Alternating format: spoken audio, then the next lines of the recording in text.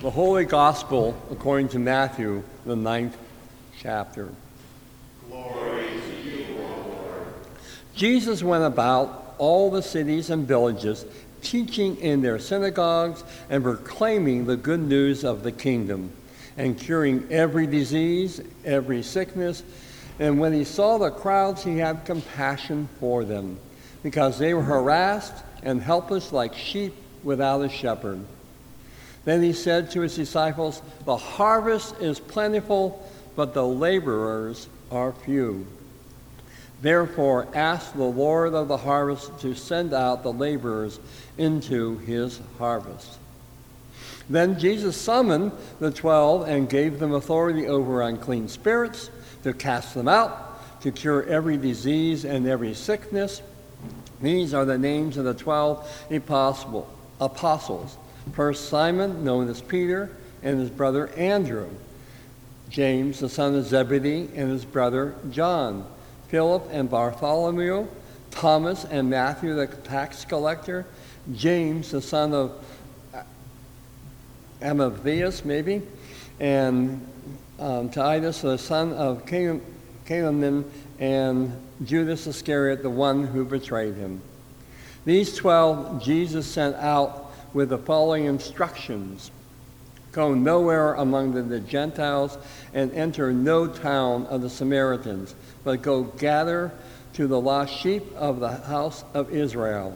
As you go, proclaim the good news. The kingdom of heaven has come near. Cure the sick, raise the dead, clean the lepers, cast out demons. You received without payment, you have received without payment, give without payment. Take no gold, silver, or copper in your belts, no bag for your journey, or two tunics, or sandals, or a staff, for laborers deserve their food. Whatever village or town you enter, go out to who it is worthy, and stay there until you leave. As you enter the house, greet it. If the house is worthy, let your peace come upon it. If it is not worthy, let your peace return to you. If anyone will not welcome you or listen to your words, shake off the dust of your feet as you leave that house or town. Truly, I tell you, it will be more tolerable for the land of Sodom and Gomorrah on the day of judgment than for that town. See, I am sending you out like sheep in the midst of wolves, so be wise as serpents and innocent as doves. Beware of them, for they will hand you over to councils, flog you in their synagogues, and you will be dragged before governors and kings because of me, as a testimony to them and to the Gentiles.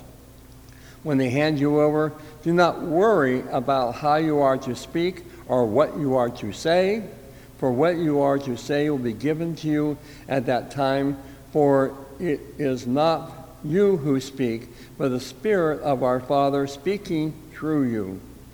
Brother will betray brother, brother to death, and the father his child, and children will rise up against parents and have them put to death. And you will be hated by all because of my name. But the one who endures to the end will be saved. When they persecute you in one town, flee to the next. For truly I tell you, you will not have gone through all the towns of Israel before the Son of Man comes. The Gospel of our Lord. Praise to you, O Christ. Again, morning. This is the day the Lord has made. Let us be in joy of the creative universe made and its continued evolution. There are so many themes in today's gospel lesson. Jesus' compassion for the common person with warnings concerning how we can be led astray and used by those in and seeking power. The need for people of faith to spread the good news of the kingdom of God. The commissioning of his 12 disciples. Whom to attend to at this point in his ministry. I love the analogy of the sandals and the dust I've always tried to do that myself, in a way, when I visit other churches. Then the cost of discipleship, the possible and eventual persecution. As I've been preparing this reflection, my prayer is what today's gospel reading says. So do not worry how you speak or what you say, for what you say will be given to you at that time. For it is not you who speak, but the Spirit of our Father speaking through you. Truthfully, my real prayer was, is, and is now much simpler. Please, Lord, do not let me screw up, and please work through me in this speaking. This gospel, for me, implies a deep trust and guidance from the Father, which 2 Sundays ago we affirmed as a presence within us and surrounding us of the Holy Spirit. The presence of the divine Trinity sustains me, comforts me every day in my waking hours, in my dreaming hours, and in troubled and in joyful hours. I pray the same is true for you. The gospel opens with Jesus on the move. I can imagine him and his followers always walking, never stopping. Jesus always ahead of his followers, and us trying to catch up and match his fervor. So much to accomplish in this phase of his ministry, of announcing the new kingdom, the good news, attending to people's direct needs of physical, curing sickness and raising the dead, mental needs such as casting out demons, and spiritual needs such as forgiveness of sin. I hear his lament, speaking about himself as the Son of Man. He says, "Foxes have holes, and birds have the air and have nests, but the Son of Man has nowhere to lay his head." Matthew 8:20. Jesus calls his disciples and gives them a mission and authority to spread, to be the good news of the kingdom of the Father. I believe this is a passage where Lutherans used to grant authority given to the clergy. Continually on the move, the disciples go out to the various villages, both small and large. What were the living conditions in Roman Palestine in the first century like? They did not have TV, video games, movies, or even books to read. In fact, the total literacy rate of the Jews in Israel in the first centuries was probably less than 3%. While this may seem very low by today's standards, it was relatively high in the ancient world. If we ignore the women on the ground of them not participating in that society, take into consideration children above the age of 7 only, forget the faraway farmers, and regard the literacy of the non-educated people, then the literacy rate might be about 20% in Israel. A high rate, actually, in traditional society. I imagine most of their days were working to provide the daily food, clothing, and shelter, like most of humanity today, and the immigrants that we have in this country, and we can look at our 19th century pioneers of our own time. What was their entertainment? What was their free time? Or what did they do with their free time? Can you imagine how entertaining it was for the first century Palestinians, for strangers, sometimes relatives, i.e. the 12 disciples, performing miracles and proclaiming the good news, healing and casting out of demons? Did those actions and miracles bring people closer to the divine? Did those actions by the disciples bring more people to Jesus' mission, into grace, or closer to the Father? Now, forgive my digression. One of my most troubling parts of this reading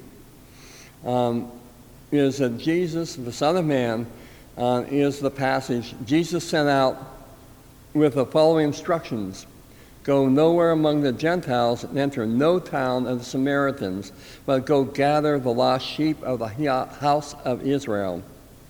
If I may suggest, I have observed one of the conditions of being human is growth and change.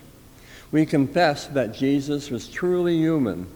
Certainly, Jesus grew from being a baby into an adolescent, into a young adult, into a man with a mission from God. His first mission was to the people of Israel, which naturally and gladfully changed to embrace all of humanity. Faith is about growth and is ever-changing throughout our lives. We are blessed by grace to be children of the Father. I assume all of us are Gentiles, so his first mission would not have been us. Why and how are we included in his early mission? And yet so many scripture passages tell us of the Good Samaritan, of the centurion's faith in Jesus to heal, and of the woman and people at the well. Biologically, most of our ancestors are Northern European, Danes, Swedes, Germans, Norwegians, and Picts. How did they come about being a Christian? It is suggested that many of our ancestors embraced a loving one God versus the pantheon of angry, vengeful gods, which was current in that culture. More likely, our ancestors were converted to Christianity by the threat of violence and death. Violence being used to force cultural change and violence used to create power.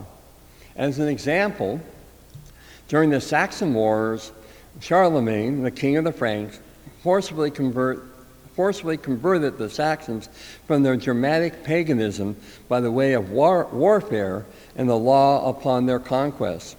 An example of the massacre of Verdun in 782, when Charlemagne reportedly had 4,500 captive Saxons massacred for not converting. In this present day, how do we come about the good news? I think we start with knowing how we come to our own faith. Where and when does the Holy Spirit fill us? Take a moment to remember when you felt blessed, when God's good news touched you. Affirm your faith. I think there are quiet moments and mountaintop moments in our lives, in our faith journey. One of my personal stories is I was a 20-year-old staff member of a Lutheran Bible camp called Agape. On a Saturday evening, after all the campers had left, we gathered in an old rustic 19th century barn loft, which we called the upper room, for a worship service. You can imagine the sun was setting, the golden light was streaming through the windows. We were a staff, we were in fellowship, and we were doing a circle dancing as part of communion. A moment of release, sensing not our body, but the wider world, the both physical and spiritual world all around us of the Lord. Some of my quiet moments have been attending worship with all of you. What are your mountaintop moments? What are your quiet moments of faith? We are part of the Evangelical Lutheran Church of America. Who among us is called to be evangelical? Who among us are called to be laborers of the new kingdom? Are we all missionaries? How are we to go about speaking and being the good news? This year's adult class struggled with that very questions by reading Dietrich Bonhoeffer's book, The Life Together. Examples of compassion and empathy, being involved with and being there for others, giving our resources to organizations that work on healing mind and body and spirit, being willing to talk to others concerning our faith in the Lord. The easy way out is just saying and believing, trust in the Holy Spirit, right? But we are being present for ourselves and others. That seems simple, but my hope is that the Holy Spirit fills us. So what are each of yours answers to mission? Are you going to be a laborer? To being evangelical? To bring about the kingdom of God, the good news? Are you on the move? Walking in and with Jesus is present? Let me end with a prayer. Holy Spirit, come and fill us with good news of faith and grace. Walk beside us and motivate us forward. Help us to be examples of agape. Give us the strength in times of testing, adversity, to be what God has made us to be. Help us to bring about the kingdom every day, every night, every moment. In Jesus' name, the divine Christ. Amen.